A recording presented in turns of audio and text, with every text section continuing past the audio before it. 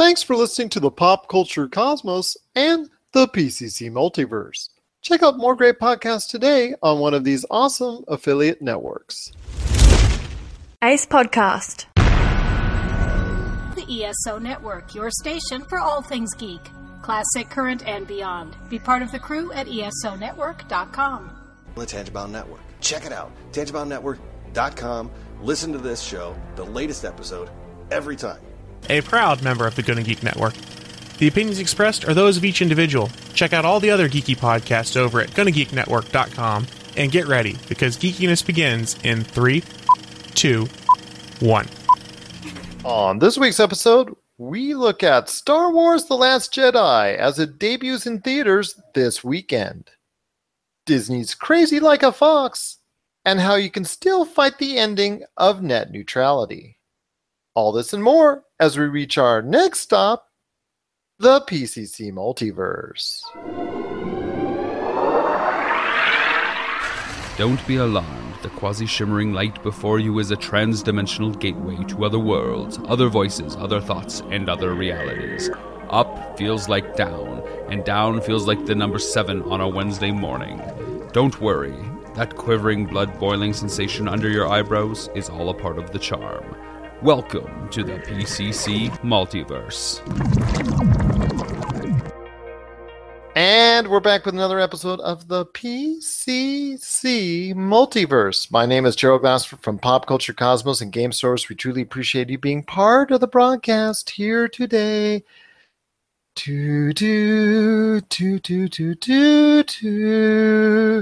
It's that time again.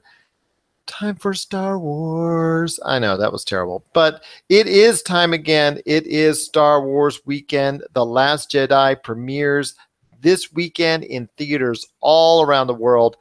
It's going to be another great time for Star Wars fans indeed. And who is here to help me break down what's going on in the world of Star Wars and a whole bunch more in pop culture than the man, the myth, the legend. He is the man behind Humanica Media, and you want to check out all their great stuff today on Humanica Media on Facebook and YouTube. It's Josh Peterson. What's going on, my friend? My fellow Jedis call me Qui Josh Jin. I don't know if you knew that, but whoa, we go around and getting lightsaber duels with people and stuff. But yeah, not much, man. I am, I'm in a different room today. You can see my Christmas tree back here. I know, no, unmade bed. What's up with that, man? I think I'm getting, just like a tick or something that I can't get rid of because I can't handle the fact that we're not, seeing your unmade bed. Can't see the Akira poster either. No, my brother wanted me to record a podcast for him, so I had to bring my desktop downstairs. Okay. So, man, just podcasting it up. Well, still, it is great to have you here, and it actually looks a little bit holiday theme-ish right there behind you, and it's great to see that indeed. And we're getting into the holidays ourselves, end of year coming around. We've been passing around some great holiday gift ideas, and first off, I want to thank Salvador Villa from Mario Party Wars, and also as well Michelle and Diana from the Wine Women of Words podcast. You want to check out that podcast today on Apple Podcasts and also podcast.com and YouTube. They were so kind, all three of them, to stop by in the last 2 episodes to talk some great holiday gift ideas in the realm of board gaming and also books. So you definitely want to check out those 2 episodes indeed if you need some good ideas on some different things to get that loved one in your life or some good friends or what have you, if they're really into board games or books as well. So we definitely appreciate them taking the time to do so. We hope to also as well by the end of the month get you some special looks at our thoughts on the year in 2017 as far as pop culture is concerned. I'm hoping to get some people on in regards to video games, TV, movies, and also as well take a look at pro wrestling. I'm hopeful to get Mike Crockett back on, trying to work that out from the Wrestling Podcast About Nothing. Josh and I are going to be talking some movies. Rob McCallum, Josh, myself, Douglas Hoyabu of Retro City Games. We're all going to be talking the best video games of the year, and the TV ratings guy is going to be stopping by pretty soon as well, talking the best TV of 2017. So I can't wait for that. And I also wanted to take one moment in time to thank everyone out there that went ahead and voted in the 2017 Discover Pods Awards. We truly thank you if you voted for us, but we just thank you for participating and voting on the best podcasts that are out there.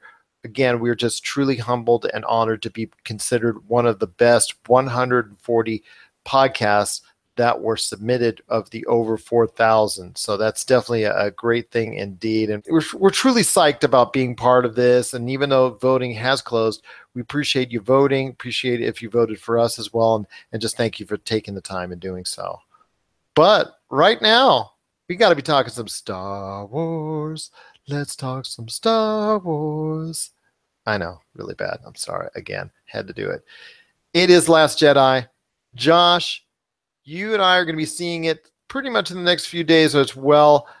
Your thoughts on what you're excited to see now that The Last Jedi has come out in theaters. It's expected to do a little bit less than The Force Awakens because I guess that nostalgia, bringing back the Star Wars series, that really hyped up everybody as far as going to theaters that weekend. It's closer to 200 to 220 million projected in the United States and closer to 450 million worldwide. Those numbers are still strong, but is there a chance that The Force Awakens can have a run for its money this weekend with The Last Jedi? Yeah, I think so. I know we talked about this on the last show, sort of.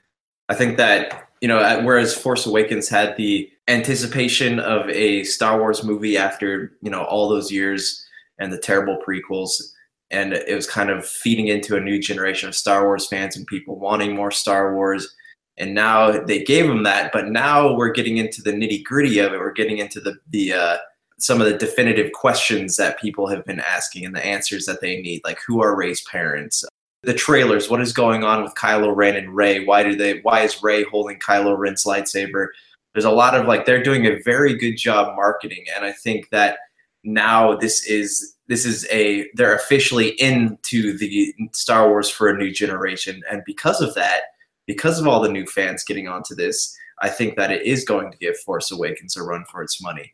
And from what I understand, the reviews are coming back very good. I'm not opening any of them. I don't want to know anything about it until I see it. But from what I understand, it's doing very well among critics. It is indeed. Right now, it stands as of what I was looking at, 85% on Metacritic and also 92% on Rotten Tomatoes as of right now.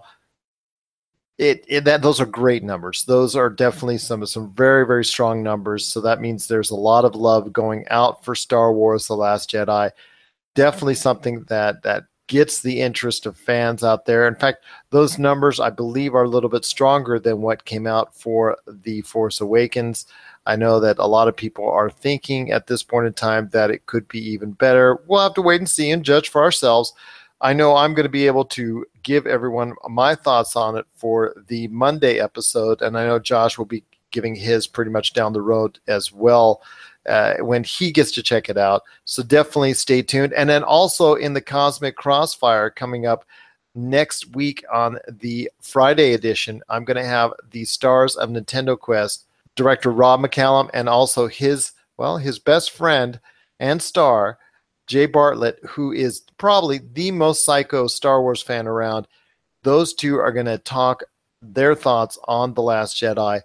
They will not have shared any knowledge of their thoughts beforehand. So it's going to be something to listen to as well. And that's going to take place on this show in the Cosmic Crossfire coming up. So that's definitely something to look forward to indeed.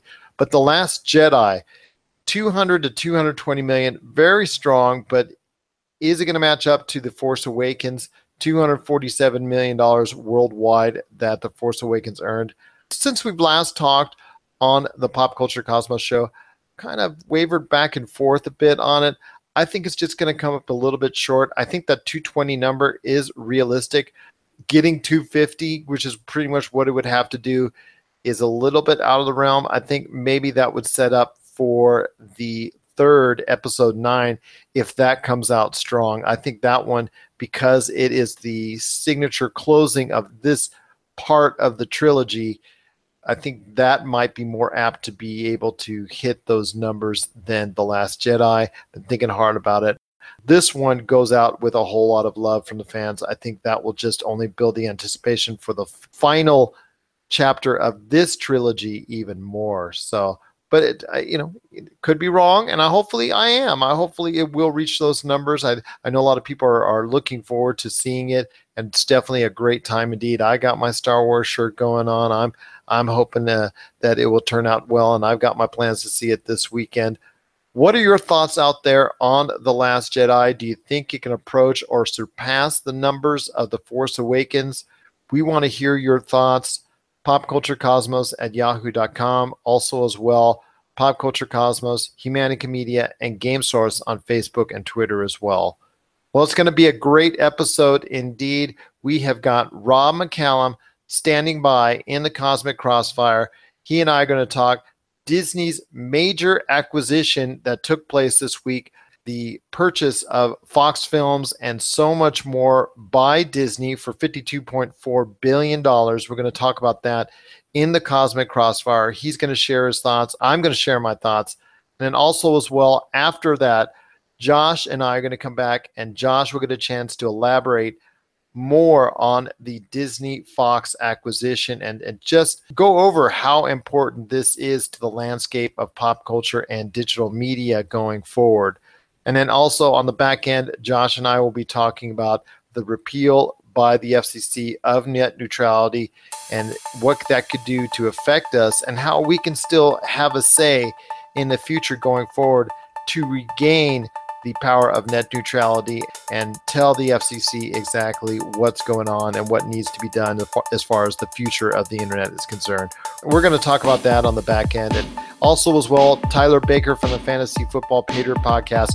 He's here to preview Week 15 in the NFL. It's going to be a great weekend indeed because this is, for most leagues out there, the championship game. For all those out there that are looking to make those key moves, he and I are going to talk about that coming up later in the show as well. It's going to be a great episode indeed, but I've got my good friend Warren Fernandez. This is a world premiere right here for you. Some latest music that he's got going on today. You can find all of his great work on emojiengine.bandcamp.com. That's emojiengine.bandcamp.com. This is Las Vegas, and this is the PCC Multiverse.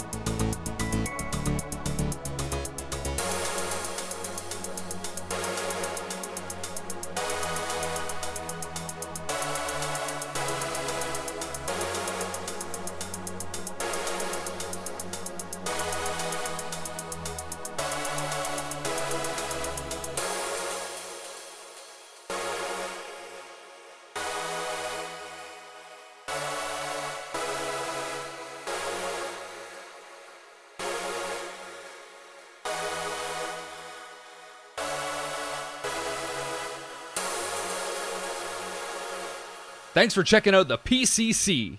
You know, the Pop Culture Cosmos. We'll be back in one moment.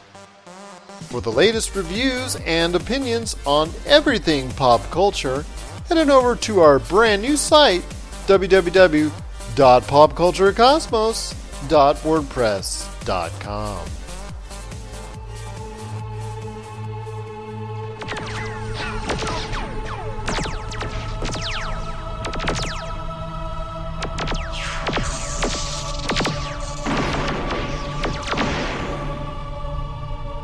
And we're back with another edition of the Cosmic Crossfire, a special edition of the Cosmic Crossfire, because something actually very special came up this week in pop culture. And, well, he's back again to discuss something really, really big and the ramifications of it. He is the man, the myth, the legend behind Rob McCallum Films, here today to discuss the big mega deal between Disney purchasing Fox Films and a whole lot more. It's Rob McCallum. What's going on, my friend? Well, I just thought we should take a few moments outside our regular scheduled recording time and talk about this landmark deal that will reshape the entire entertainment terrain, pop culture or otherwise. The way in which we get content forever changes as we see Disney merge with 21st Century Fox and acquire their film library and television assets. Of course, Fox still going to have Fox broadcasting on their own. And their Fox News, because they're Fox News, FS1, Big Ten channel, all the television side, except for FX, which is going to Disney, National Geographic, which is going to Disney. All the broadcast channels on Fox, though, are not part of the deal, so they're still on their own.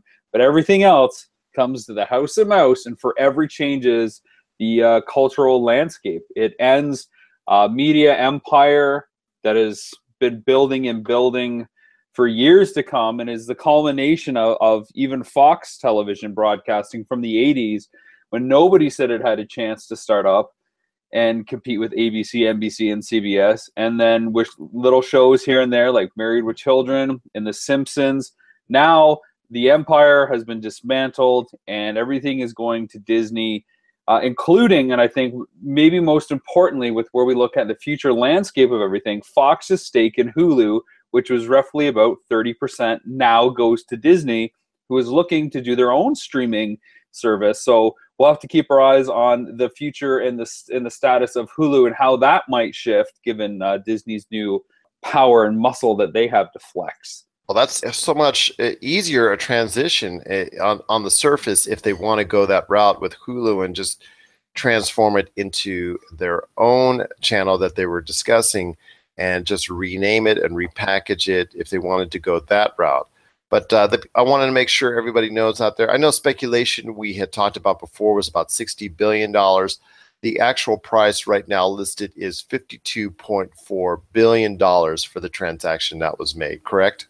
$52.4 billion. There is a lot of stock that is changing hands too. So some of that isn't just cash. It is stock considerations where executives from Fox will become major stakeholders in Disney. I think it's rumored that they will have as much as 5% in Disney by the time that it's all said and done, the Murdoch Group, and that some of those higher up Fox executives will be offered Disney positions as executives, still overseeing the Fox portion of the assets and libraries, probably at least through the transitionary period, which may or may not honor some of the deals that are in flux right now, of course, and that's where we talk about all the stuff that we're excited about.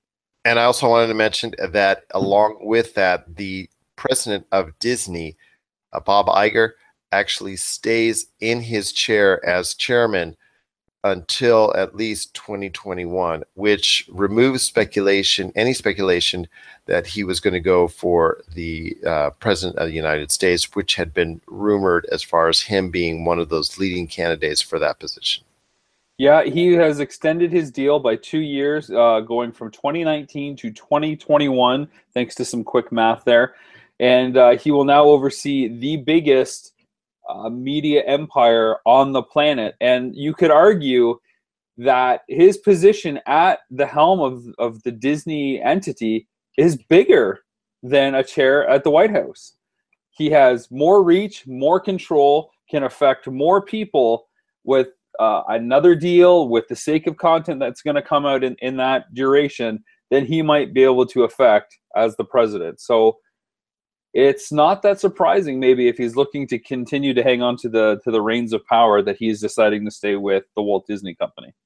It's definitely something very intriguing indeed, and there's going to be a lot of speculation going forward exactly what Disney will be doing with those Fox properties.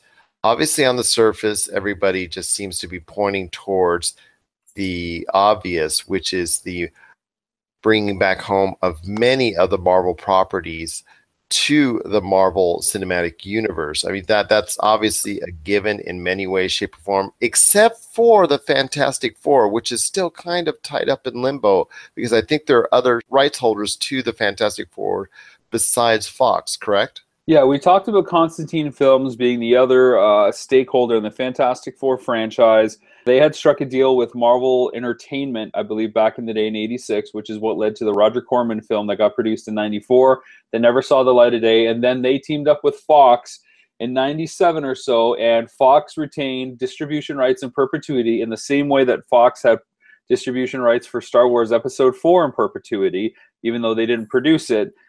Same thing here with this in Fantastic Four. Constantine Films owned the production rights. They would maintain the ability to produce films, but Fox would maintain the ability to distribute them. Now, what that means going forward is both sides have to agree if another entry is going to come out there. So Constantine Films can produce as many Fantastic Four films as they want, but if Disney, now the rights holder of the distribution deal, doesn't want it to release, it doesn't ever have to be released. So inevitably, Constantine Films can produce it and hang on to the rights, but they'll just be spending money all the time to keep those rights valid, and it'll never get out there unless Disney wants it to get out there the right way. So you'll actually end up possibly seeing a deal going forward with Constantine Films to bring Fantastic Four at some point down the road back to Marvel as well. I would speculate that you would see that deal get ironed out if that isn't the case. And now that a lot of that is just conjecture based on what we've been able to put together in the most recent weeks about who owns what and to what degree. Fantastic Four was named in the Disney press release as another Marvel entity coming back into the fold, but whether that means the full rights to produce and exploit or just the distribution rights was unclear. The bigger thing, too, Fox had in perpetuity the distribution rights for the Star Wars films, episodes 2 through 6 in perpetuity. That, of course, comes back through Disney. Disney was able to release it because of a deal that they had already struck with Fox when they bought Lucasfilm. But Fox had the original distribution rights to episode 4, we knew, and then had signed another deal with Lucasfilm that would basically cover episodes 2 through 6, interestingly enough. And now those rights go back to Disney.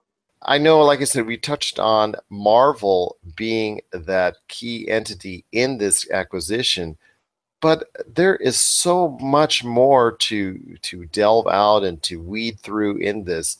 But there are some major entities other than the Marvel prospects.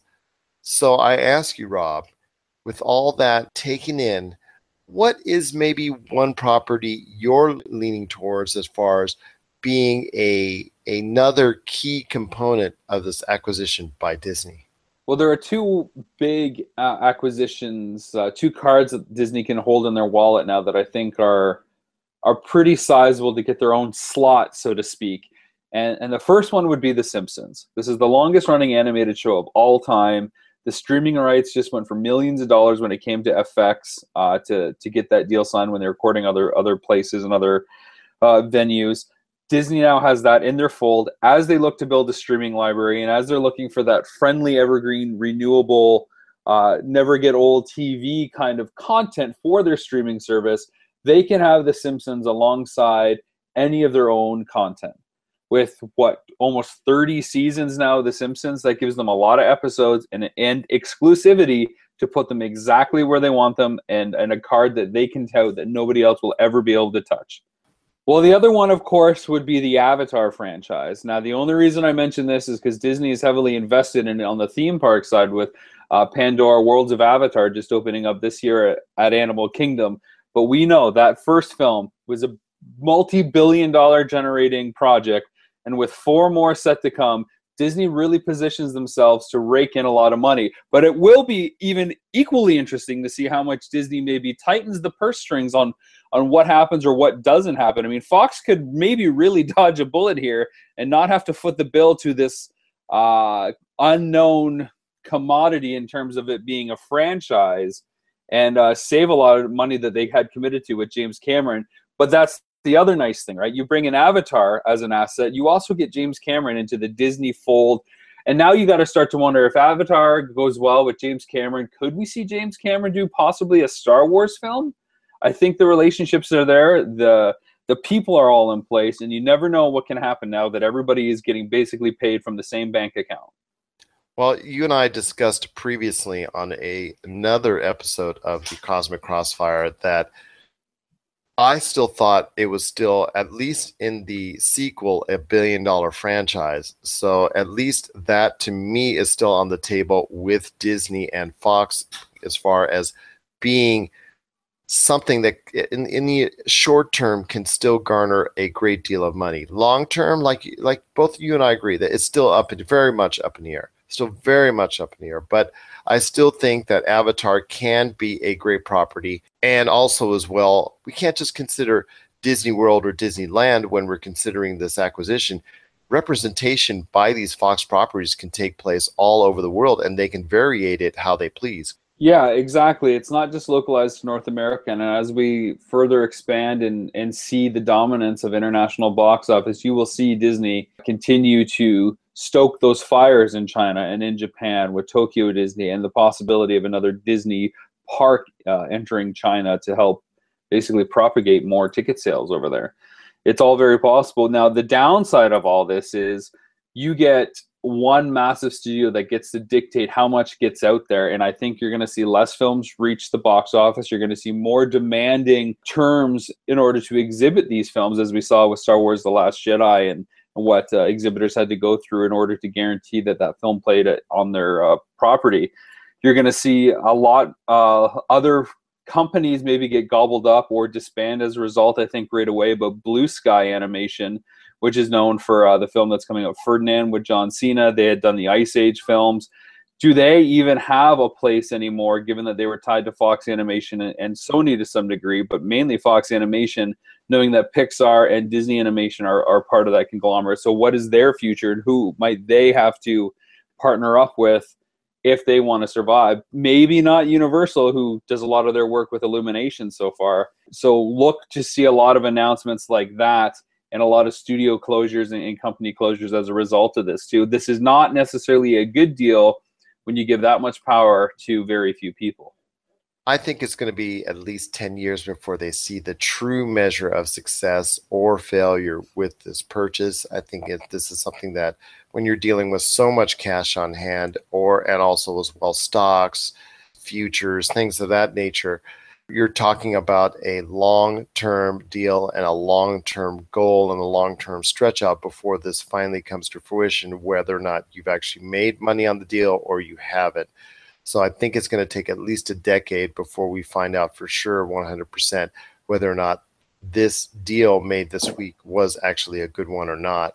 I get your concern with what it does for the Hollywood network and entertainment as a whole, and reduces the number of the opportunities on the surface, but I think new ones will grow from it. And whether it's from independent companies being formed and created because of this deal, or something being done by Disney to create new and other companies, I think that there will be opportunities had. It just will be a different landscape to work with than it was before.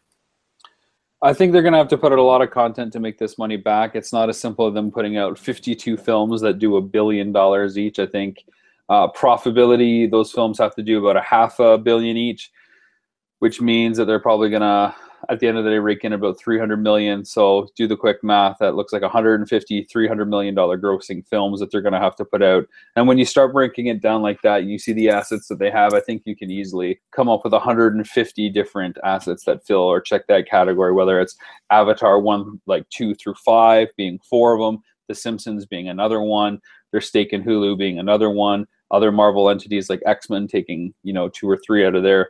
I think they'll make their money back. I think that 20 years is probably going to be closer, but all they have is time left. And more interesting, what is Murdoch going to do now with Fox News and Fox Broadcasting Network? How is that going to affect deals like that going forward? He's going to have a lot of money coming in to spend on that. Is he going to try to get the Super Bowl rights from CBS now so that Fox can be like the ultimate sports network and even take a bit of the chip out of ESPN, which is, a crown jewel in the Disney empire? Is this going to come back to bite Disney on that side of things with Murdoch freeing things up and being able to really invest in Fox News and the sports side?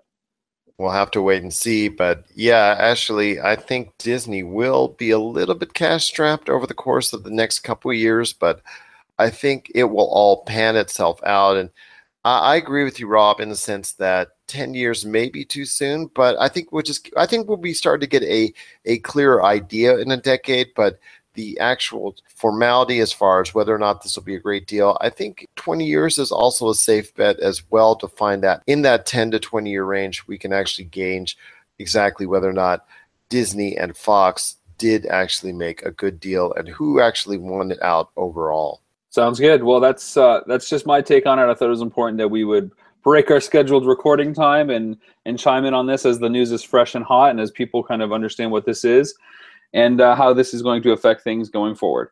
Absolutely, indeed. If you want to share your thoughts on the Disney-Fox mega deal, please share your thoughts with us at Rob McCallum Films, Pop Culture Cosmos, Game Source, and Humanica Media on Facebook and Twitter as well.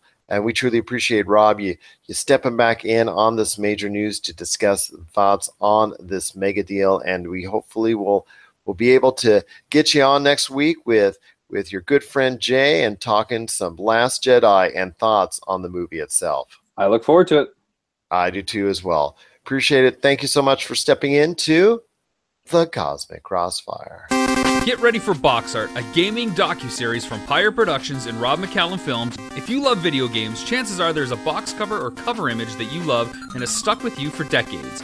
In our series, Box Art, we travel across North America to visit with the unknown illustrators and artists responsible for creating the most iconic gaming images of all time.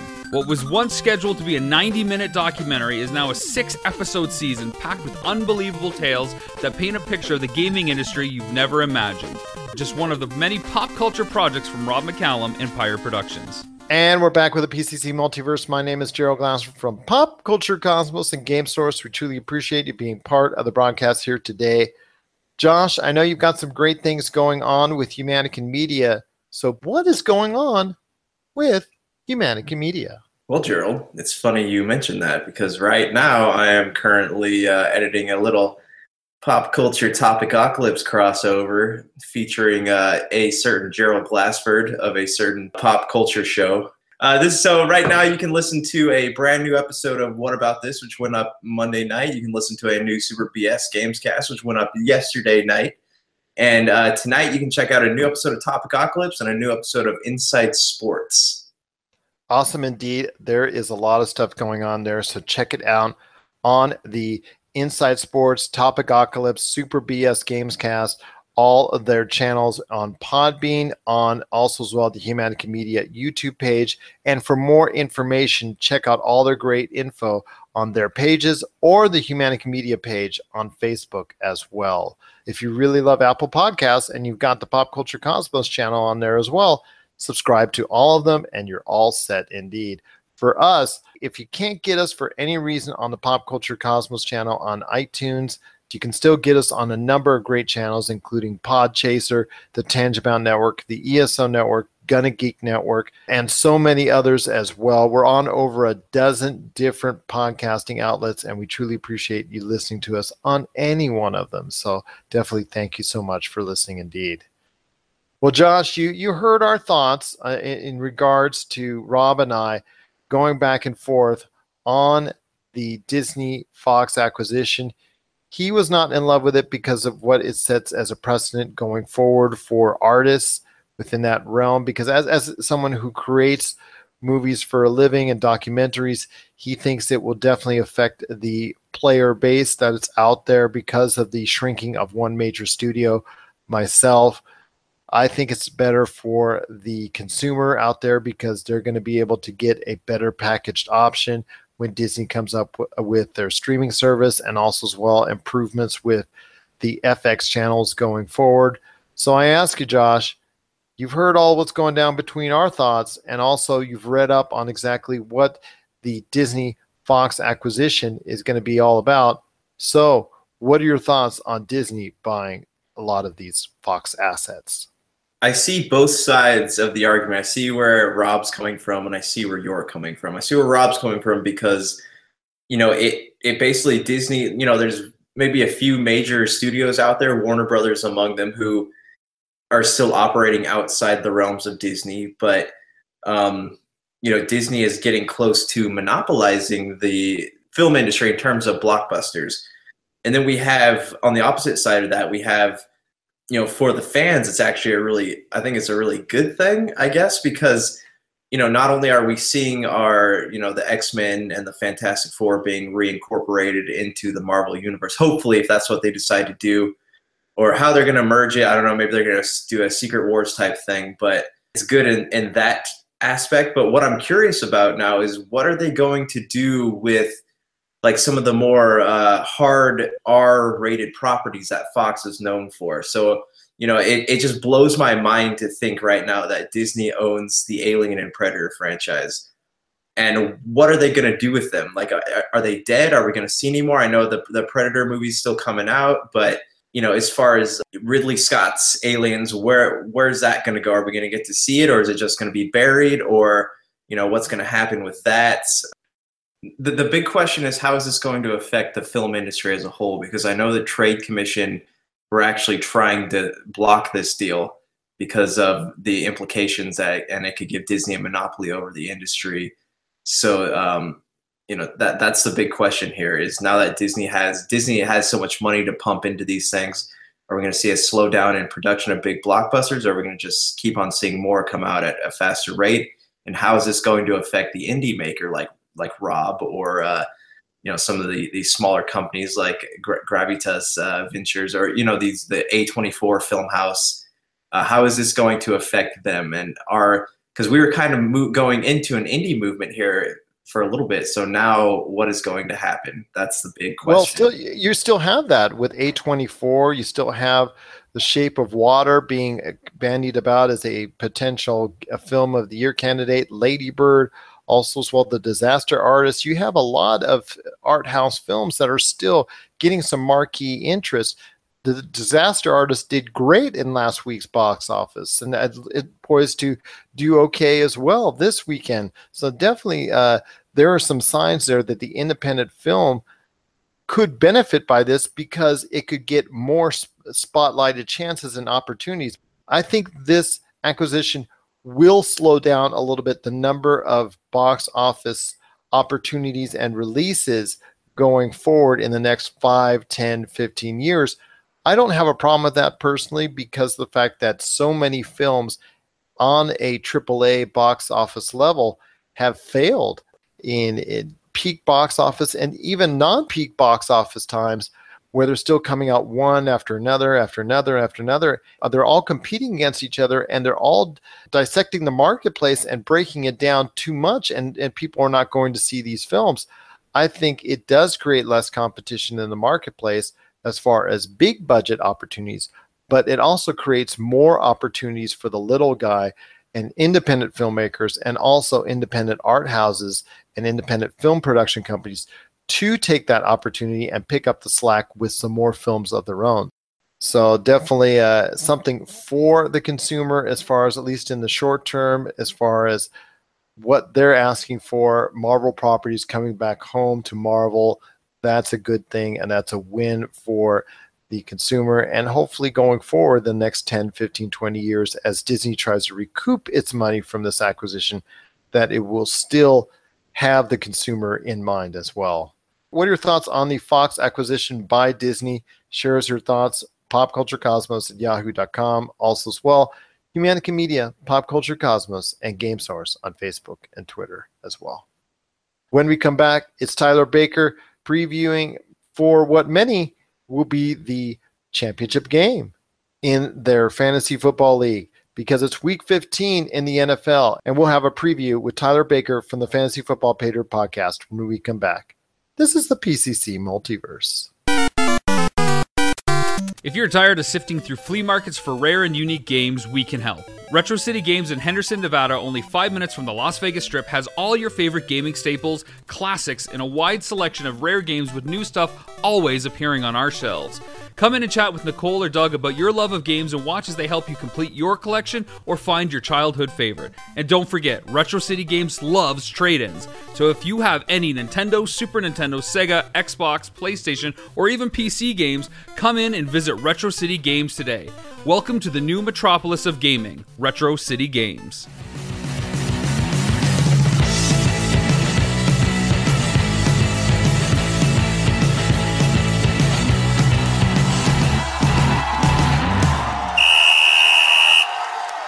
And we're back. It's that time. Tell you what, you heard the whistle. It is fantasy football season for just a little bit longer. Yeah. It is, for most leagues out there, the championship game between the top two teams. And I'll tell you what, it wouldn't happen at a better time. Week 15 in the NFL, it really looks like it's going to be, well, for a lot of teams out there, some pretty interesting going. And who is here to break it down with me? None other than the man, the myth, the legend behind the Fantasy Football Pater podcast Facebook group. You got to check it out today, especially if you are still in the hunt to get that title, so you can ask those questions about those lineup changes. You can get the best lineup for you. You can get the best advice on what to do for your fantasy football team this weekend. It is my good friend. He is, again, from the Fantasy Football Pater podcast. It's Tyler Baker. What's going on, man? Man, it's good to see you again, brother. And it is going to be a good week in the NFL this week. I lost in the semifinals, man. My season's over. Fantasy football is a heartbreaker, man. And you work so hard through this season and you get to the playoffs and there's no second chances. It's just fantasy football, man. I'm sorry to hear about your loss. I lost in a couple leagues. So I got knocked out of 2 leagues last week. That kind of hurt. As the dandy Don Meredith would say, the party's over. I've been singing a lot on this episode. I don't know why. But again, it's going to be a great weekend in the NFL. Week 15 for most leagues, not all, because some leagues actually do play it out for 16 weeks. But for most leagues, this is it, the championship game. Tyler, we got to break it down real quickly here. What are some of the things you're looking to tell fantasy football owners who are still in the hunt this weekend? Well, some of the teams that got us here have changed dramatically. I know for me, I've been riding Zach Ertz all season long. I had him in a bunch of leagues. Well, now you have an Eagles team without Carson Wentz, and that's a big deal. Now, it still remains to be seen who Nick Foles has kind of that connection with. That remains to be seen, but this is still a good Philadelphia team, still has a good running game, still has a good offensive line. Nick Foles is going to have time. Nick Foles is familiar with Philadelphia. He's played there for quite a while, but he's not Carson Wentz. If you had a Zach Ertz or an Alshon Jeffrey or some of these other guys, you're a little nervous going into this week. On the other side of the coin, looks like Aaron Rodgers is going to be back this weekend. So for all of you guys that are still in it and you've been holding on to Jordy Nelson and you couldn't play him for the last month and a half, he's just been terrible. Now's the time where you might be able to play him. And I think Devontae Adams, I think his value takes a little bit of a hit, but Aaron Rodgers is back. So you have a Green Bay Packers team. They have to win out. But getting a guy like that back, that entire team is going to be ready for this weekend. And this weekend they have the Carolina Panthers. Now, the Carolina Panthers, I don't think are as good as their 9-4 record, but they are capable of being a really good team. So Green Bay will go into Carolina this weekend. That's going to be a great game. A couple other really good games. The Rams and the Seahawks are going to be playing in Seattle. That is going to really set the NFC West as to who's going to take that division. And we get 2 Saturday games this weekend. So you don't even have to wait till Sunday to watch football. There are 2 Saturday games. So it's going to be a good weekend in the NFL. Tyler, I know you're going to be working like crazy this weekend, not only on the fantasy football end, but obviously everything else as well. But Yeah. I wish you a tremendous weekend, and everybody out there who is still involved in their fantasy football championship, either this week or next week. And we'll come back next week and give some thoughts as well. We wish you all the best of luck out there in your fantasy football league, if it's the championship game or not. Just have a great weekend. Enjoy the football games. And to you, Tyler, all the best to you. And I'll see you on Sunday and to recap everything going on in week 15 in the NFL. Sounds great. Looking forward to it. Good luck, everybody. If you made it this far, pat yourself on the back. Winning in fantasy football, it doesn't just happen. It's not easy. If you made it this far, pat yourself on the back, sit back, take a breath, just make the best decisions you can.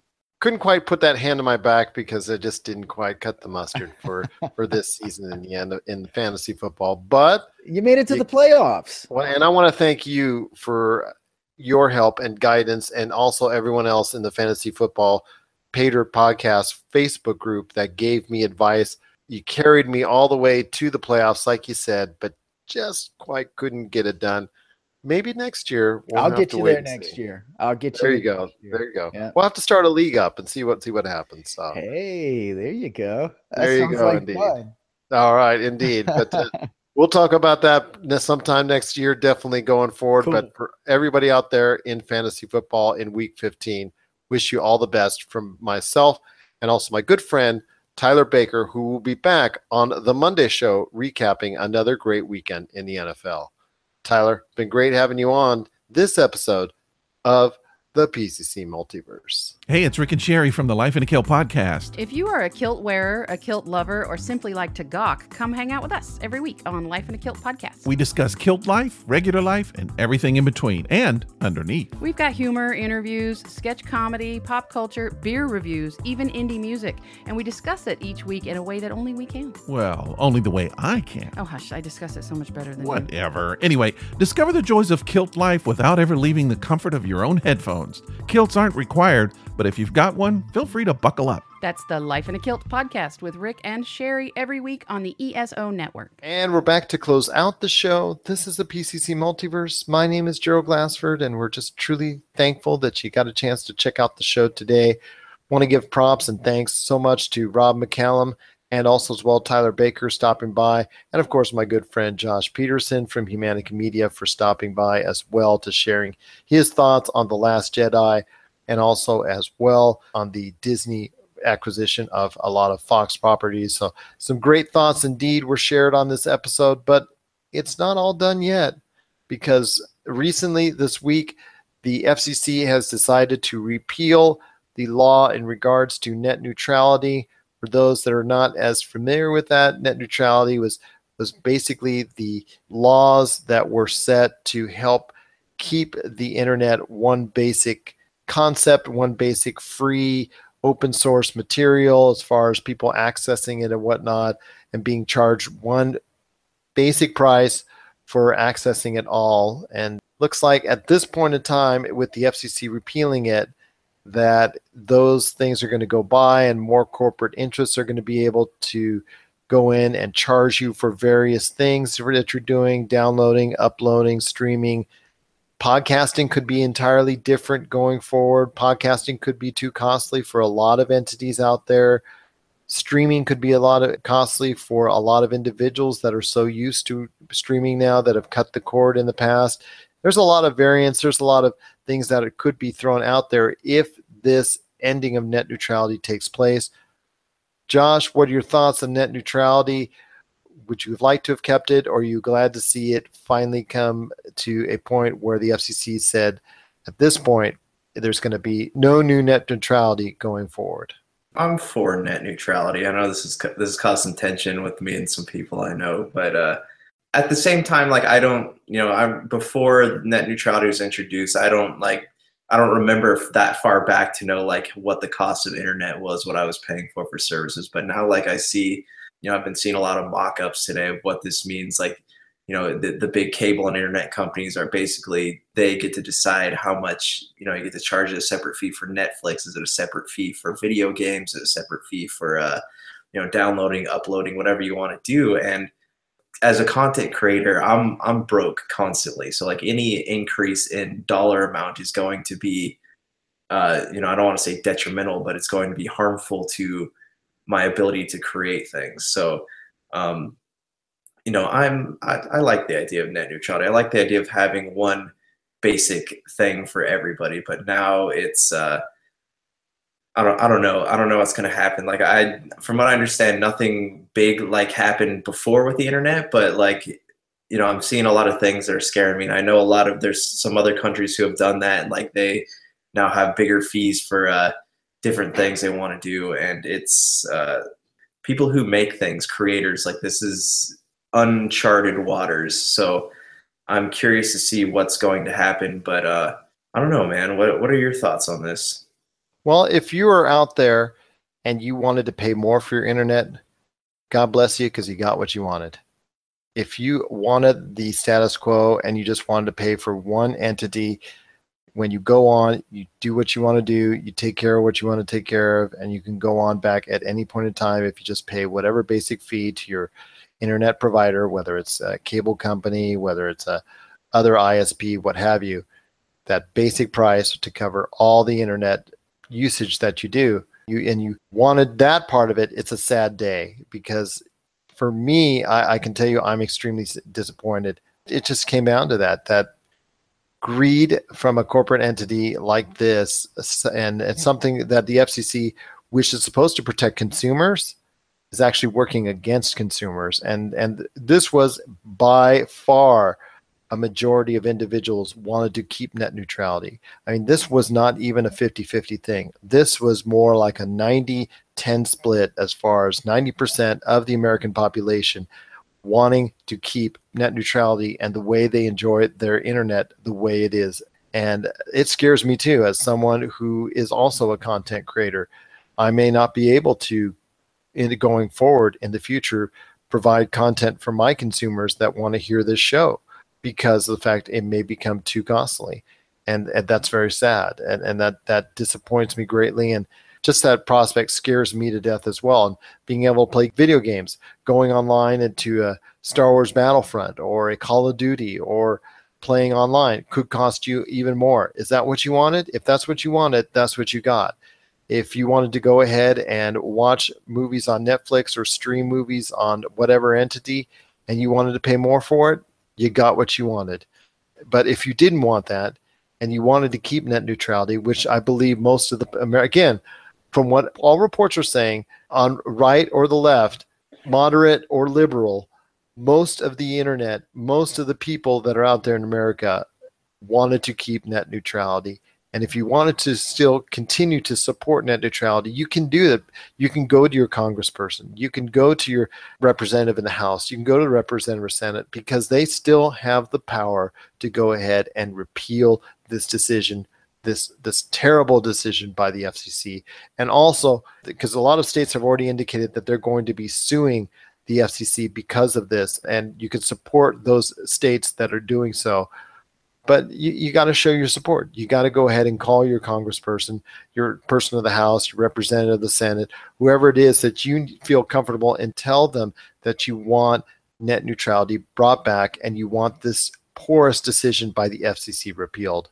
I've got two daughters that are still growing up in the world and access internet, and they're just starting to be able to go around and access all the great things and all the positive things that are going on in the internet, instead of just all the bad stuff that they know and they can hear about or whatnot. They try to go ahead and use it as a learning tool. They can go ahead, and they're still trying to go ahead and use it as something that's educational for them and informative for them, so that can help build better lives for them. And by this decision, if it costs too much to do those sorts of things, you could be taking away that from my children as well. And that makes me really, really mad. What kind of irks me about this is that this is a huge issue, and it's not, and as an issue that affects everybody, like our livelihoods, it should have been something that we were able to vote on. You look at it now, and this has become, all the people who are against it, it's, you ask them why, and it's like everything else, it drives me nuts. It's a matter of Republicans versus Democrats, and I can't stand it. I am I'm going to give you a little preview of my next topic on Topicocalypse. It's I no longer care about politics because it's become such a crap show. And yeah, it just drives me nuts, man. This thing is kind of irking me. Well, when you get into that big of a majority of individuals that do not want this passed, that goes beyond the realm of Republicans and Democrats, moderates and liberals. This is something that affects everyone. This is sending the wrong message to the people of America, and this is sending the wrong message to people who use the internet in a respectful fashion. And it's very disappointing, and it's very bad for consumers at large. What are your thoughts out there on net neutrality? We'd love to hear from you. I mean, we've spoken out before. We'd love to hear your thoughts either which way. And if you do think opposite of what we think, we want to know why. If you've got a sound reason why you support the repeal of net neutrality, share us your thoughts. But on paper, this doesn't look good for the consumers, and we would love to hear from those individuals as well. Share us your thoughts, popculturecosmos@yahoo.com. Also as well, Humanica Media, GameSource, and Facebook and Twitter as well. So for Josh Peterson, this is Gerald Glassford. It's hopefully will stay another beautiful day in paradise right here in the PCC multiverse. We thank you for listening. And here's hoping you have yourself a great day. This has been a broadcast of the ESO Network, your station for all things geek, classic, current, and beyond. Be part of the crew at ESONetwork.com. Tangent Bound Network. Let your voice be heard. TangentBoundNetwork.com. Thanks so much for downloading the Pop Culture Cosmos as a special treat. We're adding a bonus episode, which starts right now. So sit back and relax as you enjoy more awesome goodness from the Pop Culture Cosmos family, and stay tuned as more great podcasts are on the way. Thanks again for listening to us here at the Pop Culture Cosmos. All right, welcome back to the only podcast on the internet. We've been busy researching life and what it means, and guess what? We still have not found out the answers because all we do is look at memes all day. What are memes, you ask? We don't know. But anyways. They are the gold of the internet. Yes, they are. I don't even know how you treasures, make them, internet treasures. Welcome back to another episode of Topicocalypse, where four, sometimes more individuals sit around a table talking about things they may or may not know anything about. If you like that, you can catch the entire show on patreon.com. How soon, Brian Kane? As soon as Josh wants to record it and put it up. Well, we're recording now, so as soon as Josh wants to put it up. As soon as I feel like putting it up. That's right, for only $1 or several a month, if you're feeling generous. We don't currently actually have any people giving us money, so we greatly appreciate that. Get on it, people. You can listen to it. And Patreon with its, is now so popular after their... Oh, dude, yeah. Did you guys hear about that? No. They're taking more, right, Gerald? They're taking more of a percentage from people? From the That's people correct. From the so patrons. if you're on the lower tier as far as contributing and whatnot, now it's less enticing for you to do so because more money is now being charged. So for individuals charging $1, I think $2, $5 or whatnot, their Patreon is going to take more money out of it or away from the actual people who are trying to benefit from it. So it almost makes it, I don't want to say makes it relevant because every dollar counts to anybody who contributes to the Patreon cause. So, but it just, the company Patreon itself is going to take more money away from either the contributors or those who benefit from it. It's the patrons. The last I saw was, so like if you donate $1, it's going to cost you, the patron, $1.38 just to get the dollar there. And then the Patreon, the people that are actually putting the shows or whatever out there, get 95% of that. So originally, I guess it was 95. It would range. It was a weird range depending on how much you got and how many and the transaction fees and stuff like that. So now it's the patrons, the consumer, if you will, actually get to take the hit instead. And so support Topicocalypse today on GoFundMe. Yeah, but even sites like Podbean now, they host video podcasts and you can actually charge people to watch them. So it basically operates the same way that Patreon did, but they don't take any money besides your monthly fees. We're gonna have to go on Twitch. For now, It should go on Twitch. For now, I mean, you see what happened to SoundCloud, and and especially we'll see where net neutrality goes, because that could be a whole other bag of cats too. Poor cats. All right, so hey guys, we are going to be talking about. I've been trying to catch up on Star Wars because the new Star Wars is coming out, and wait, what? There's a new one coming out? I would have never have known. What? Disney bought Star Wars? Anyways, they had I don't remember a lot of them, because I remember the prequel trilogy left kind of a bad taste in my mouth. So I watched it once and I didn't really watch it after that. So I've been going back and watching them again, and episode 1, sure, whatever. It's working. Episode 2 was the most bearable of the 3, I think. I don't know. Where do you guys stand on that? Episode 2 is the most bearable? Out of the first 3, out of 1, 2, and 3. Oh, no, I thought the first one was way more bearable because it didn't have Hayden Christensen whining the whole movie. No, but you get past the whining, Jar Jar. and there are some cool action sequences. Okay, yeah, when the clones come down for the first time, that's pretty cool. I feel like the second one, I would agree with you, Josh, because it moves the story the most forward. Right. Of those the prequel trilogy 3. I think because the second one deals more with the investigative format, and as from that sense, it actually plays off a lot better, and actually is the movie of the 3 prequels that will actually endear itself the longest. That's why people love that one more. Well, I don't say love, but like that one more of the 3 prequels, which are pretty much in comparison not even close to what the other 3 movies are as far as in the hearts of Star Wars fans. Gerald, do you feel is that your sentiment as well? Do you agree with what you just said, or do you like one of those 3 more than the others? Attack of the Clones, I think, if you got to sit me down and watch a prequel, because I'm really not in love with the prequels either, I would say Attack of the Clones actually is far and away the best of the 3. And that's not saying a whole lot, because even Attack of the Clones I can't put Attack of the Clones next to 4, 5, and 6. No, but like I think the first episode 1 was big for me because I grew up watching the original 3 and at home and stuff. But episode 1 was the first time I got to see a Star Wars movie on the big screen. Right. It was cool because it was fresh and it was new to us. Yep. I saw that 6 times, 4 of those times with my grandpa. Yes, so I spent a lot of time with the movies with my grandparents watching them. So them. I think I think, Justin, for you, there's like an emotional value attached to it because you're bringing back to that moment, but looking at just what's on the screen, regardless. Every time of I see a new trailer emotion. for any of the Star Wars movie, like for whether it was Force Awakens or the newest one, the Last Jedi, it takes me back.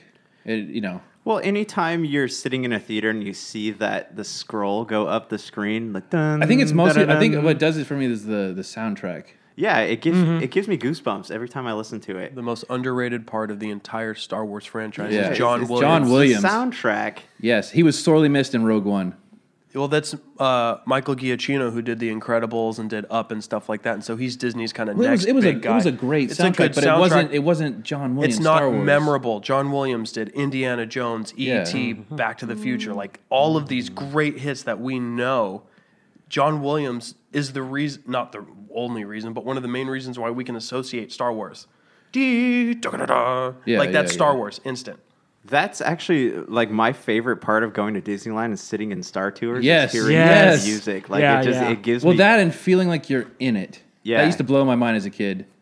Gerald, so you're from Las Vegas, up there where the with lots of gambling and deserts and stuff. How do you feel? I've been here since '95. I was formerly from SoCal. You were formerly I am not native. All right, so how do you feel about Star Tours? Like, when was the last time that you came down here to check out the old Star Wars land? It was actually in 2017. So I came earlier this year. And every time we go to Disneyland, because we go to Disneyland pretty much either every year or every other year, we actually have to go through Star Tours. It's just a must. Even though it's been the same thing for quite some time, it's still a tremendous ride because, like you said, you get that thrill, you get that rush of the Star Wars feeling. And for me, that's gone back all the way back. And since I'm an older viewer and whatnot, it goes for me back to the first time I saw an actual Star Wars in the theaters back in 1980 at the opening day for Star Wars Empire Strikes Back. So for me, it truly still means something special for, to watch and experience Star Wars. And now it's great because I can experience with my own children who are 9 and 12, which really makes it worth. It's like a renewed experience with it that I can watch it with them. Well, how do you feel about them going from it's the same one every time, so now you get like multiples now? Isn't there four or five different ones? Well, there's a bunch now. I think there's like 10, and wow. they keep That's adding more and more. From what I understand, they were trying to make the lines move faster, so they didn't have to keep reloading the video every time people were getting onto the. Oh, is that what it was? Right, So exactly. It comes in loop. from both sides. You're sent out to like two sides of it now, and like I think 10 lanes total for it. The one in Orlando as well. They just they're trying, like you said, they're trying to do the best they can to shuttle those people in and out, even though there's still considerable amount. Even with a fast pass, it's still a considerable amount of wait. Yeah. Do you guys now we're on this topic, so let's just roll with it for a second. What do you think there's going to be when Star Wars Land opens up in both Anaheim and Florida?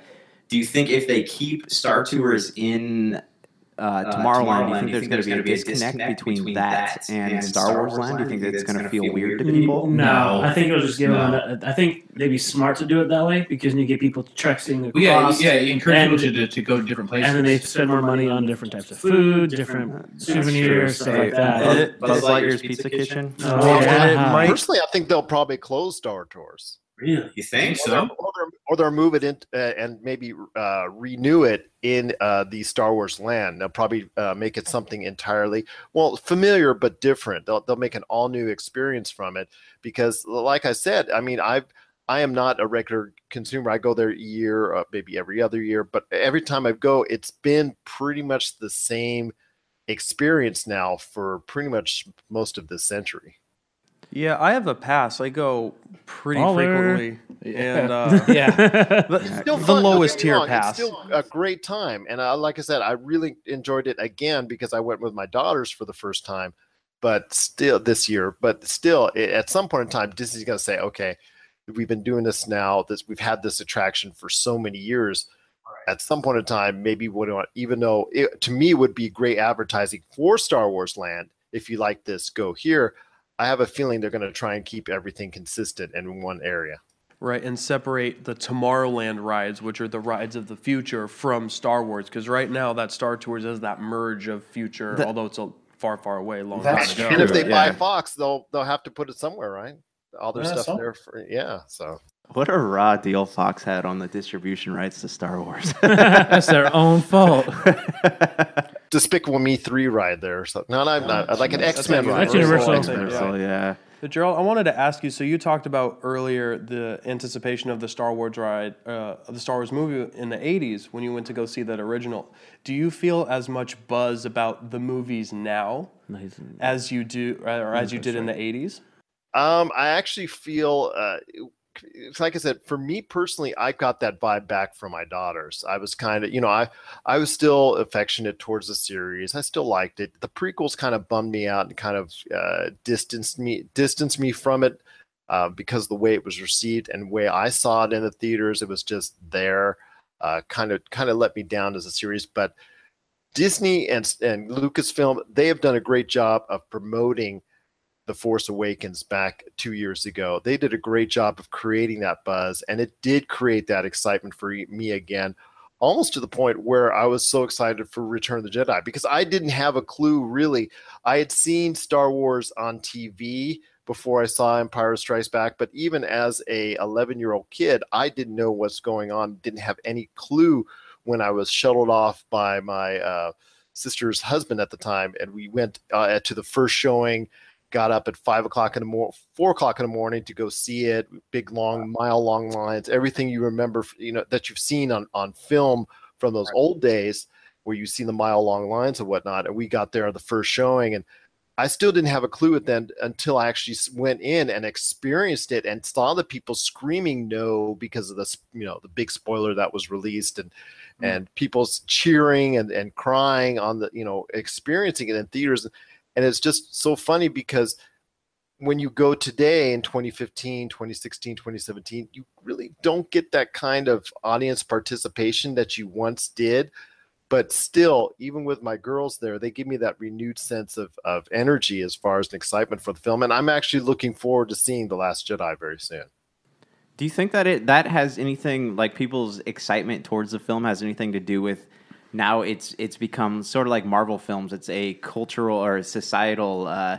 You need to see this. Everyone's so that you can fit into conversations. Everyone needs to watch this, so you know what we're all talking about, what all the hype is about. Do you think it has anything to do with that? I think it does, and I think it also the fact that home video has taken a lot of the excitement out of events like this, because like I said, in 1980 we didn't have anything like that. As far as really, we didn't have VHS out. We didn't, as far as DVDs, Blu-rays, anything like that. All this medium cable TV, broadcast TV, it really wasn't out there as much. Brands on rocks, right? That's what was going on back then. Pretty much, strings and cans, and there you go. But it was so much different then. So that was a much more of an experience. Now it's still very, very fun to go to the theaters, and I still see several movies a year. But when it comes to the Star Wars experience, it's not quite the same as when I was going way back when in the 80s. But I'll tell you what, when you have younger audiences seeing it with you for the first time and they're experiencing it, you see it through their eyes, and it becomes that much, almost that special again. Okay, so this is a good segue into the reason I wanted to talk about this, is because I've been going through the Star Wars, like I mentioned earlier, and I get why it was cutting edge for its time, but at the same time, like how do you guys think it holds up to today's like storytelling standards? Because I watch it and I'm like, and I think to myself, I'm like, this is good, this is cool. I see why people loved it back in the day, and I love it. But if there was a trilogy of movies that I was going to marathon, I probably wouldn't pick Star Wars. Where do you guys? What sci-fi genre that has come out lately can compete? There are none. Like that's what I'm saying. Sci-fi. You've had all these flop after flop of these sci-fis trying to capture the same thing as Star Wars, but they can't. It just depends on your choice of genre. Yeah, no, but I'm speaking within sci-fi. What was the last sci-fi movie to rival? You mean like the Alien versus Predator, or Freddy versus Jason? The other night I watched Valerian and the City, or the City of a Thousand Planets, or whatever. It was, and it was beautiful. Yeah. What did you think? I thought that it was a beautiful film, but it was very poorly written. It was probably one of the best looking films outside of Blade Runner 2049, which I know you and I both loved. It was a very beautiful film, probably some of the best special effects I've seen this year outside of Blade Runner. But yeah, once you get inside it and you try to deal with the story and you try to deal with the two main characters, that was just like dealing with cardboard. And it was unfortunate because they tried to just be 2 hours of dry wit everywhere, and it just it didn't hold the mustard. And it was a shame, because if you got other actors in their place and maybe, like you said, better writing, it would have been so much better of an experience, because the movie itself is so beautiful to watch. Yeah, because they were trying to do, I think, what James Cameron is trying to do with Avatar, basically retelling the story of the genocide of the Native Americans. And it's like, while it was stunning to look at, it just wasn't. It was hard to keep me into the film. You guys see it? No. What? Avatar? Valeria? Oh no, Valeria. No, I didn't see Valeria. Okay. It was very hollow. That's probably the best way I can say it. Yeah, it's very hollow. But where do you guys, like Brian, where do you stand on, as far as franchise? If you were to sit down and marathon a franchise, like, how do you think Star Wars holds up in terms of storytelling compared to, like, say, the Avengers or the Hobbit and things like that? Well, here's my quick question, like, and I'm not being a smart ass, but like, what would you consider like the Twilight movies or like the Harry Potter movies? Like, what genre would you consider that? That's, I think, let's cast aside genres. Even mocking. Looking at basically like anything that's fantasy that's not based in the real world is what I'm considering. And it's not based in the world we live in today. Fiction. Anything fiction. Okay, so like Hunger Games. Yes, if we keep it in that genre. When I judge a movie and like a franchise in general, I'm looking at three things. I'm looking at the story, I'm looking at how it looks, and how it sounds. The soundtrack is so important to me, and that's where I think Star Wars is that best example, because although it's a simple story, although, visually, you can follow it. Visually, it's great, and sound, it's perfect. I don't think there's a franchise that does all three of those things as in a beautiful, neatly done bow as Star Wars does, especially in today's visual effects that they can have. In the 80s, I can understand. For that time period, those were great. Okay. And they're not 3 hours long. Well, I think that the thing is, a couple of years ago they did a poll, and I think #1 movie voted by the public was Empire Strikes Back, was the #1 movie of all time, voted by today's public. Right. And I think there's a part of it too that it was the original kind of not the original, but one like the best version to that point, Right. Space. Of that Space movie of the space time. movie. But any fiction story is the best depiction of that. It was a story that everyone could follow, but complicated enough to keep you interested, visually impressive. One of the greatest plot twists you've ever, or you know. By Right, today's right. standards, by Game of Thrones standards, it's a horrible plot twist. Well, yeah. But, besides that, I think Star Wars does kind of do it the best, and it does help that it's the original. It's the original kind of big multi-movie saga franchise deal. And yes, the prequel trilogy was garbage. It still had a great soundtrack. Story was full of holes, but visually looked pretty dang good. Yeah, for the time. The time it looked good. And that's the same thing in the 80s. And you look at, the new ones. the new ones. That's the thing is that the prequels. Yeah, I was excited for the prequels, but I think what got me so excited for The Force Awakens was that it felt more like the originals. There was more practical effects, not as much CGI, and it just felt like the real deal. It was a jumping on point. It's like they were coming at it. It was fresh. It was new. It had a great director and a great writing team. Yeah. Not digital. It was on film. It was because I'd always been of the mind, what would Star Wars look like if it were filmed today? Take out like George Lucas and the bad CG and the annoying added effects. Yeah, and what if you could put Star Wars in the hands of a capable filmmaker? What would it look like? And then J.J. Abrams made The Force Awakens, and I was completely blown away by it. Yes, I would say the only which is a recycle of Star Wars, and pretty much when you talk about the right. Okay, so that's my next point. But what were you going to say? I was going to say the only thing I can think of in my mind that would rival Star Wars as far as what's the best kind of, to allude to your question, Josh, kind of the best kind of saga that exists. I would say Lord of the Rings is maybe the only thing I think that can compete with it. Stand with it, yeah. Another great soundtrack, Yes. visually impressive, and a great story. But it's long. It's so long. It's so long. John Williams did Harry Potter. John Williams did the first 2 Harry Potters, I Okay, believe, and then yeah. it was passed along. Okay, But yeah. he owns the copyright for the main theme. Okay. Which is what everybody associates with the movies. Yeah.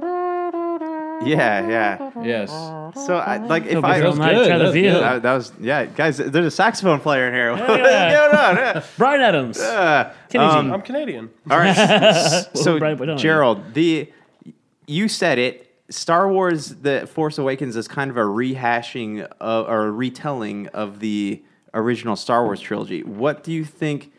Where do you think it's going to go? Because obviously, if it wants to stay fresh, it has to kind of tell a story that we haven't heard before. And I know that. Oh, go ahead. I'm sorry. I know that. Well, Ryan Johnson, whatever. What's his name? Rian Johnson is talking. Rian. Yeah. Yeah, and his new trilogy is going to focus on a completely different story. But what do you think that story is going to be? Is my question, because I don't want to see another because the original trilogy didn't focus on character. Well, it had characters, but it didn't focus on character. Kinda, but it just seems like the newer movies are focusing on internal character struggle and more emotion. Right. Well, it's a space opera. That's what George Lucas intended it to be.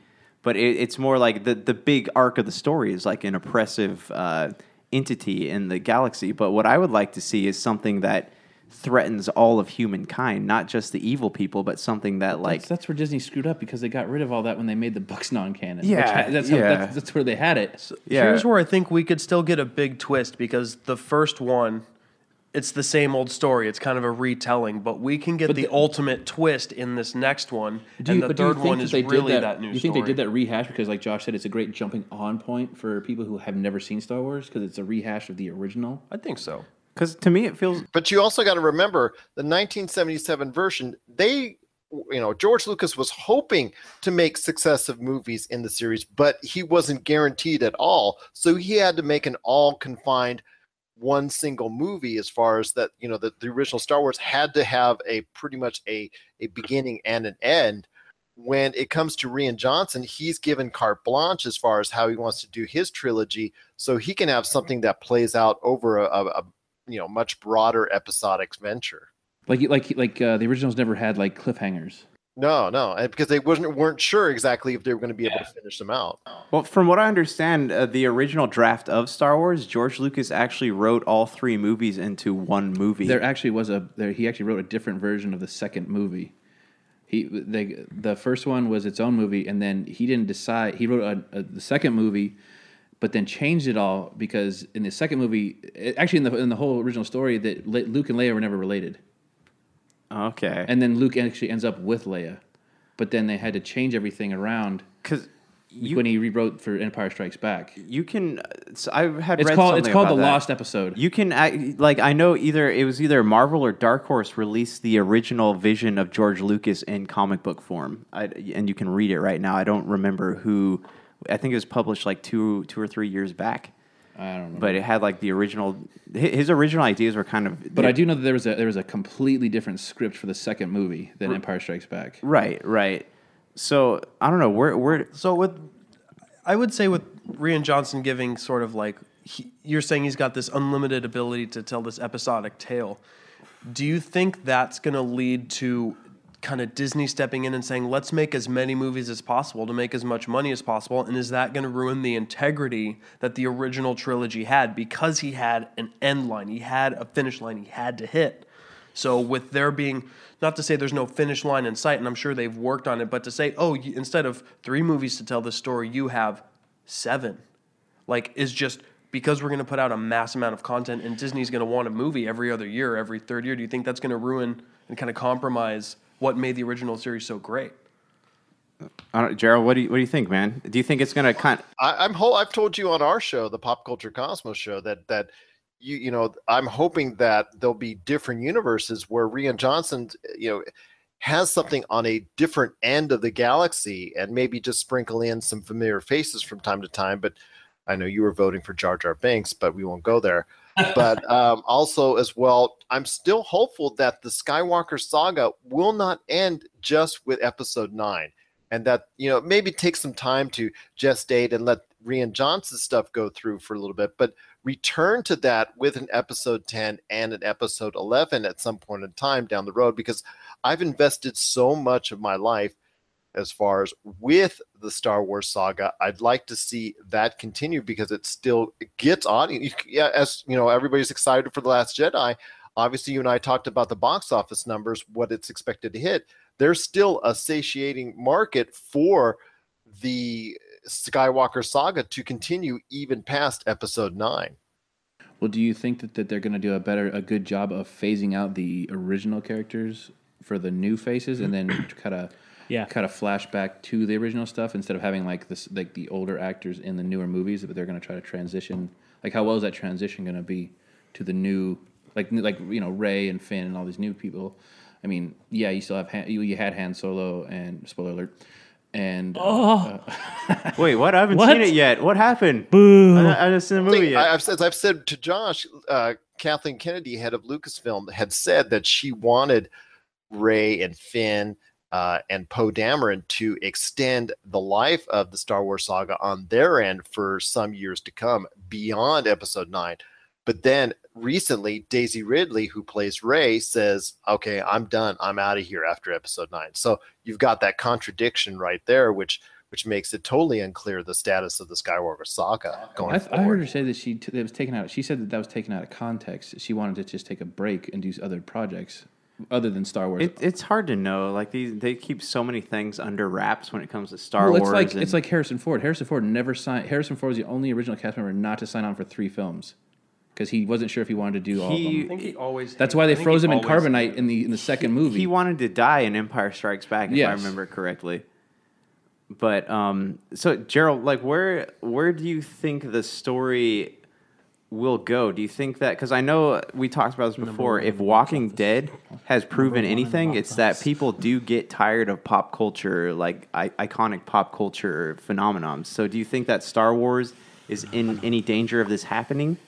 Not at least now, unless they come out with a total turkey as far as episode 9 is concerned. Because by all inferences, episode 8 the early buzz on it is that episode 8 is a well done movie.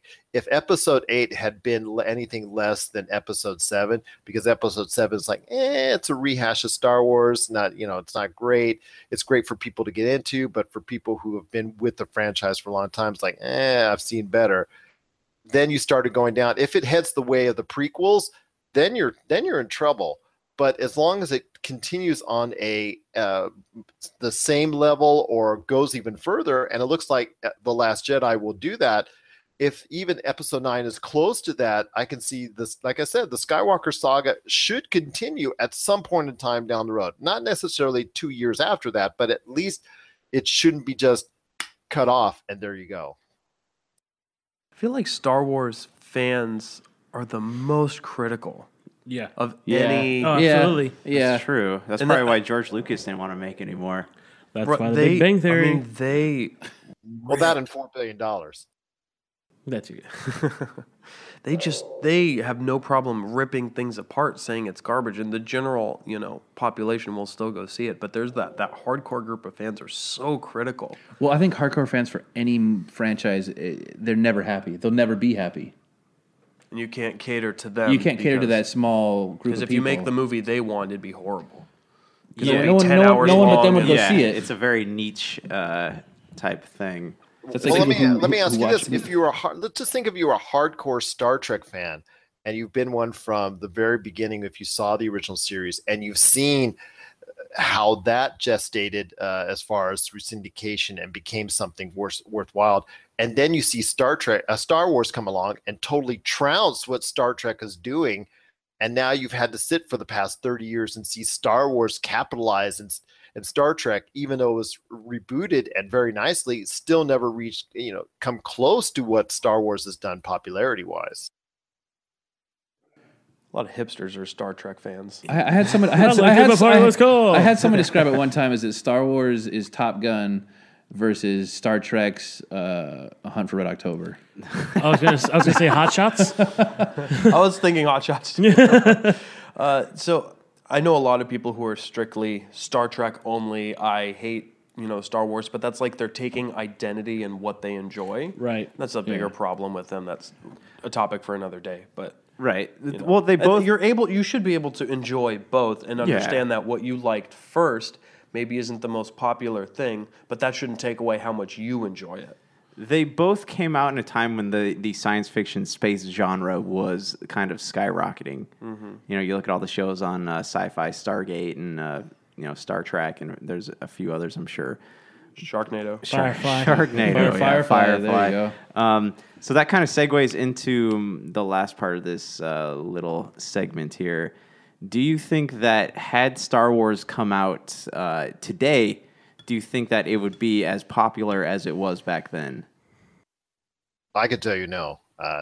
This is something that's taken over 40 years a little over 40 years to become and grow into a pop culture icon. I mean, pop culture pretty much has been founded based off of the fandom that Star Wars has created. So I don't see if it came out today, it would be considered a great, pretty good movie, but it would never reach the lofty status that it is now.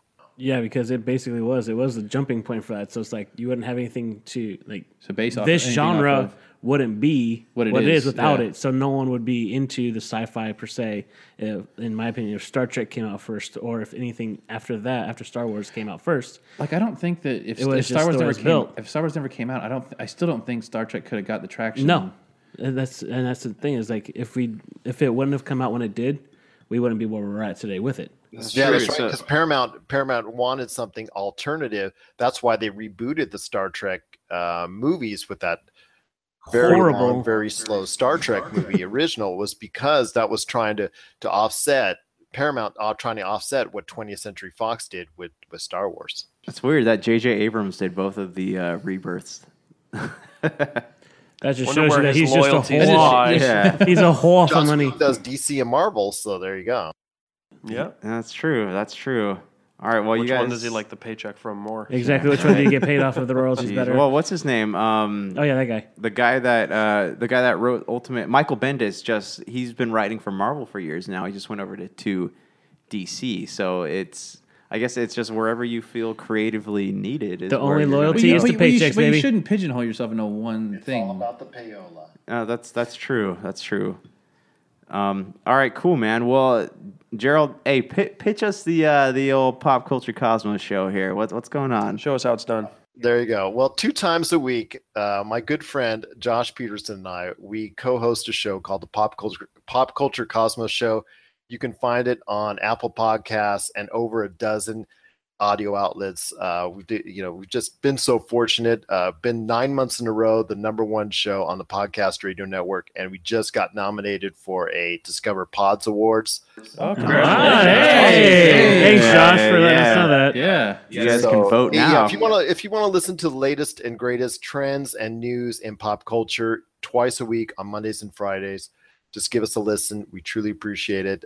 We got a lot of great guests that come aboard, a lot of great regular contributors. And like I said, Josh and I always sharing our opinions on various things in movies, television, video games, sci-fi, and so much more in pop culture each and every time. All right. Wow. Well, So I that's how got it's one. done. I got one last question though. What's up? Boo. Which film has the best lightsaber duel? Ooh. And we'll see you next time. You know, I as much as I do not like to say it, I would probably say it would be the first prequel, the one with where Darth Maul. McGregor, That's true. Darth, the Sith, and also as well with Qui-Gon Jinn. That was a nice Liam Neeson. That I like. That one's probably to me my favorite. And the soundtrack for that, the Duel of the Fates. Yes. music, Oh, yes, yes. I get chills. Yes, that music was awesome. People call me crazy for saying this, but I think that episode 3, the lightsaber fight between Obi-Wan and Anakin, it wasn't well scripted, but You're crazy. It Gosh, was you're crazy. It was fun. It was funny to watch. It just made me like, you were supposed to bring balance to the force. I don't mind the General Grievous battle either. that's Personally, true. I like the Return of the Jedi, Luke versus Darth Vader. Yeah.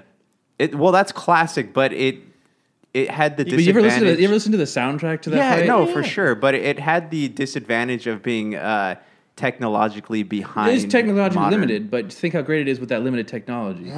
Yeah. If you read okay, look at Darth Vader in Rogue One. How awesome was that hallway scene? Can you imagine the Luke versus Darth Vader now with today's technology? That's true. I don't want to. I kind of want to keep that. No, old I do. vintage- But I'm saying that's how good it was. Yeah, right. I feel You guys mentioned it best because Skywalker sound. I mean, that's how Skywalker sound was created because of all the great sound effects and the great sound design that they've contributed over the years, even from the 1977 film. And I think that hits it right on the head with Return of the Jedi. That scene, because of the sound of the lightsabers and whatnot, that creates that ambiance, and that's why people remember it so fondly.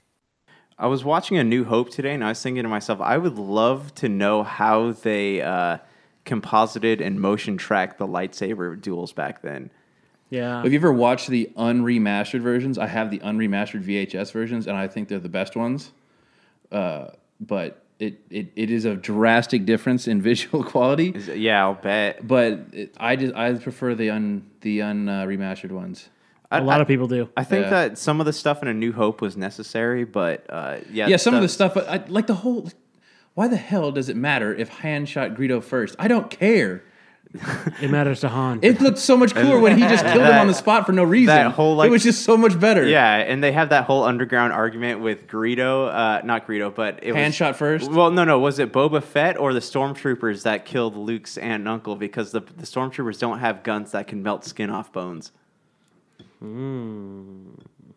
Nowhere was it ever mentioned that it was Boba Fett. But people assume because in Empire Strikes Back, when Darth Vader's talking to the bounty hunters, he says No disintegration? No disintegration, yeah. But that goes back to if you had read the books, that's his favorite form of killing people is disintegration. That's why he says that's it. true. Where does blue milk come from?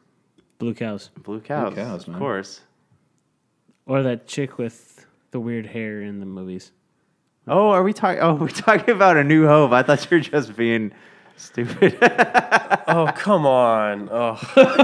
I thought that. And with that, thank you for joining us for the segment. All right, Gerald, thank you so much for hopping on. That's super fun. It was great being here with you guys. I just truly appreciate it. And I hope everyone out there just enjoys Star Wars for what it is. And don't take it too seriously, and just have fun. Just have fun. It's a watching movie. it. Be entertained. Yeah. And, Gerald, we're going to have you back on to recap Star Wars with us after we see it. So we'll get back to you on this. But, guys, we're going to take a short break here. We will be right back. All right. Thank you. Brink here from Super BS, talking about the things you know you love and the things you'd love to know. Join us weekly for a podcast about video games. Mostly. Oh, yeah.